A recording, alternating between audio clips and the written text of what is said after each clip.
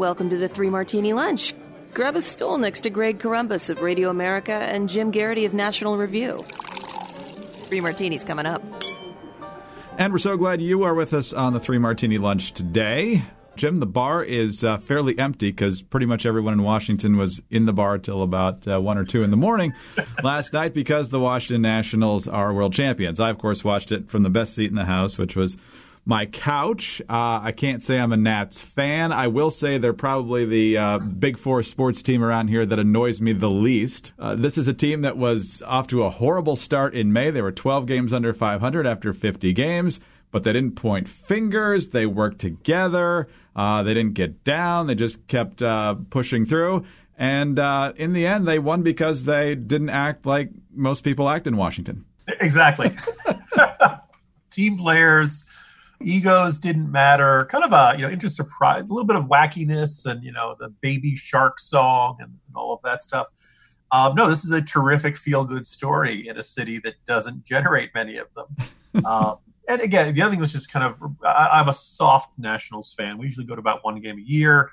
We did not go this year. And naturally, that's the year they won the World Series. But, look, it is, I think there's actually a very useful lesson for everyone in sports, Jets and Bears, that it does not matter how you start the season. It does not matter if you get off to a bad start. One of the weird things about the entire series was how often the Nats pitchers would have a terrible first inning. You look at their ERAs for those first innings, it was, up in double digits. It was national debt numbers.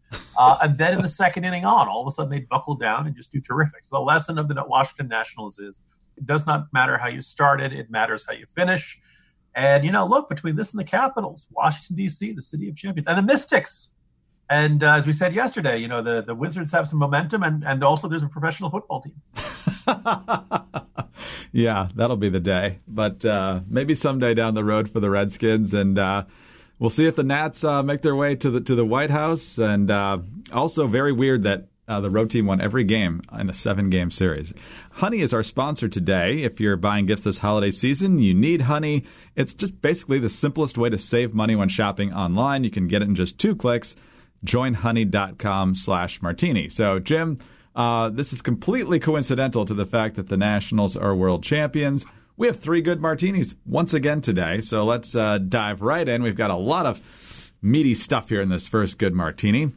Kamala Harris, according to Politico and many other reports, is dramatically restructuring her campaign, and that is code word for we're spending too much money, we're running out of money, therefore people are getting laid off, we're going to be spending less money on some of the early states.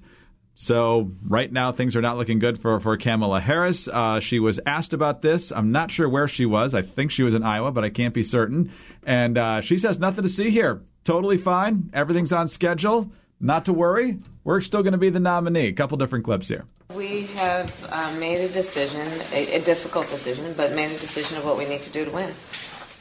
And that is about clearing a path through Iowa and putting our resources into Iowa as we have indicated from the beginning. And so that's where we are. And so she's got the Belichick attitude of moving on to Iowa, but here's what she has to say about the long term. From where we stand right now, knowing the kind of support we have here in Iowa and in other states where we are still very much committed to being, I do believe that we have a path and that we are on a path to be able to win the nomination. Well, she can believe that, but let's look at some of the data here. First of all, the layoffs are coming in places like New Hampshire, Nevada, and even her home state of California, which is obviously a huge delegate prize. Jim, let's look at some of the recent polling data that just came out, too.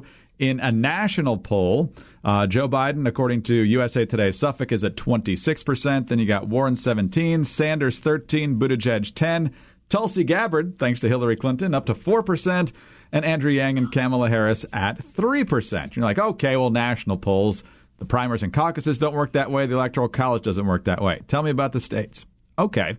Bernie Sanders is now ahead in New Hampshire, Warren in second, Biden in third, Buttigieg fourth. Behind that at 5%, we've got Gabbard, Klobuchar, and Yang. Harris, who was at 9% in July, now just at 3%. So she has dropped precipitously in New Hampshire.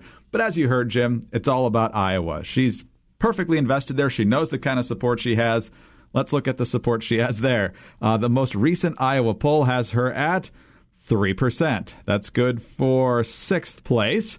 The most recent poll before that had her at 3%, tied with Tulsi Gabbard, I might add, who she said wasn't a top-tier player, and that she was also in 6th place. So no matter how you slice this, things are not going well for Kamala Harris, and you have to wonder how long she'll be in the game here. No, and she really wants to have some Washington Nationals metaphors applied to her, because this is the equivalent of that 19 and 31 start. Look, could she turn it around? Sure. I think there is something fairly revealing, though, that she's one of the few candidates who you could strongly argue was either in the top tier or knocking on the door of the top tier around early to midsummer. That really, just brutal performance against Joe Biden in that first debate. And it's been a long, slow slide ever since, particularly when her record came under attack from Tulsi Gabbard.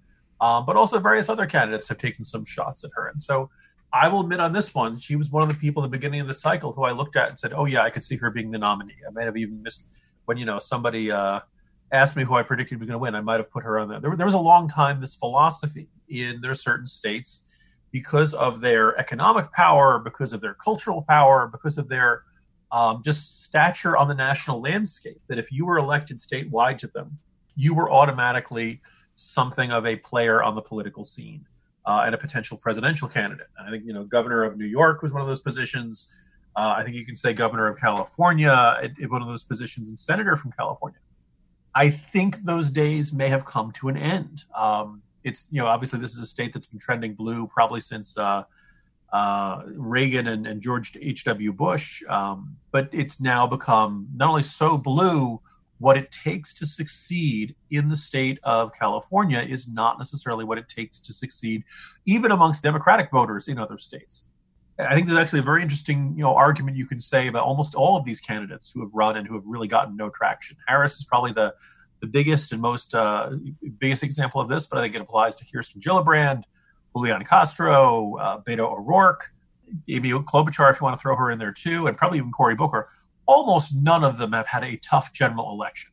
Those are all pretty darn Democratic states, or in the case of O'Rourke and Castro, those are pretty darn Democratic localities located within the state of Texas. So they've never had to compete in a really tough situation. If you win the Democratic primary in those small places, you pretty much won the election. And I don't think that's good training for a presidential candidate.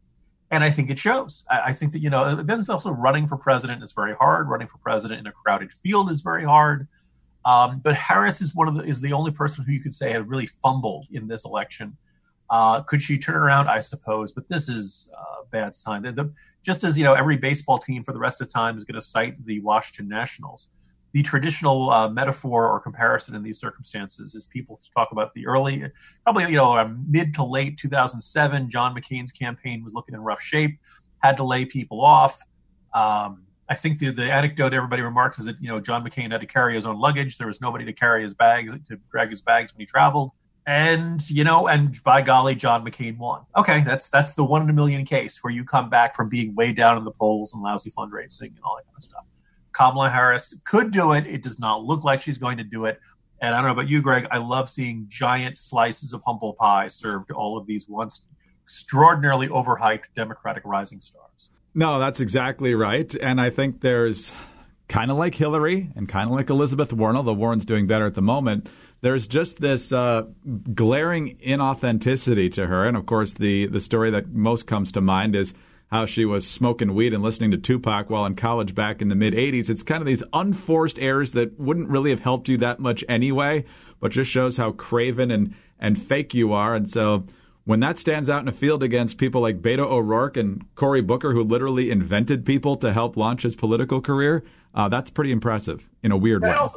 Let's also not forget that early on, for somebody who seemed ready to run, she kept changing her mind on what her actual position was. Right. At all the CNN town halls and stuff like that. She's like, we should look at having felons vote.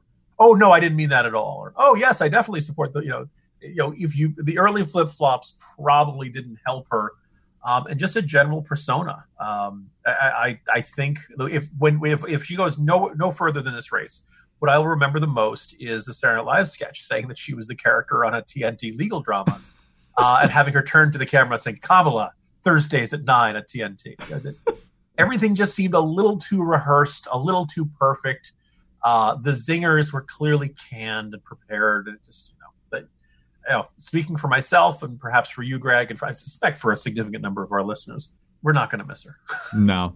We're also not going to be rid of her, though, because she's still going to be in the U.S. Senate, hopefully still in the minority, but that's a whole other issue. In the meantime, when you're not spending any money, not that you probably were anyway, on the Kamala Harris for President campaign, you still want to save money and get good deals, and that's where Honey comes in, because you're going to be getting a lot of holiday gifts pretty soon. It's just around the corner. Tomorrow's November. Today's Halloween, by the way. Happy Halloween. Overspending on gifts is definitely not a fun thing to do, especially when you find out later that you could have gotten big deals. Well, that's where Honey comes in. Honey is a free browser extension that automatically finds the best promo codes and the best deals wherever you shop online. So you don't have to go hunt for those things. When you have Honey, you always get the best deals without even trying on over 20,000 sites, and big sites like Amazon, eBay, J.Crew, Sephora, Expedia, Target, Best Buy, and so many others, even Pizza Hut.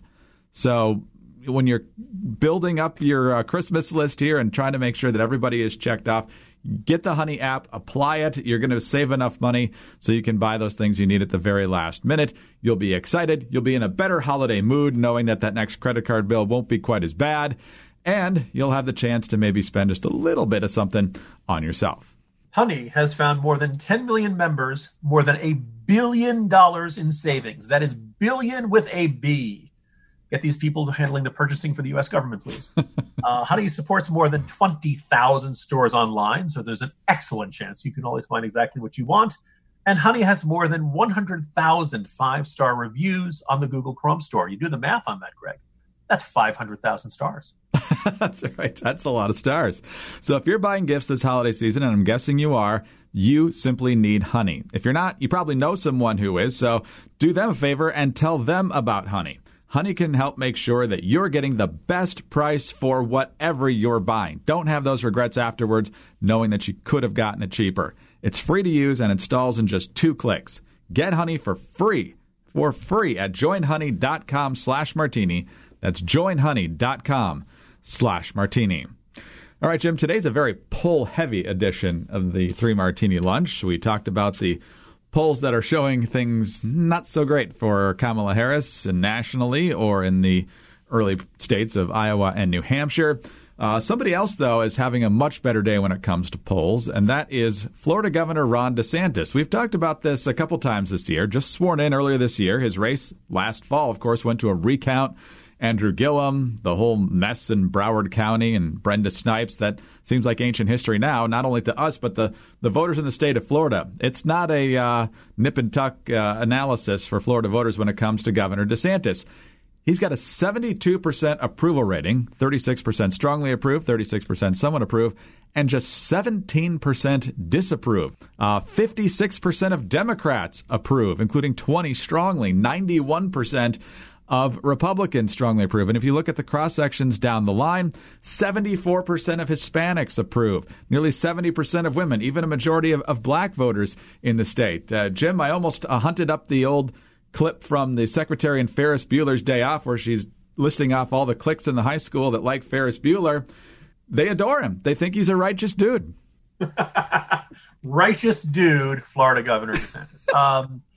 I want to point out, not only is he so widely supported, you listed all the numbers of different demographics. In fact, Florida man himself said he approved of the job the governor was doing before attempting to shoplift live crabs from a convenience store by putting them in his pants and riding out in an alligator. This is again, you talk about a guy who won his race, if not by the skin of his teeth, but in a very close, hard-fought race. Democrats really thought they were going to have it. We've talked in past podcasts about him getting rid of the sheriff in Broward County.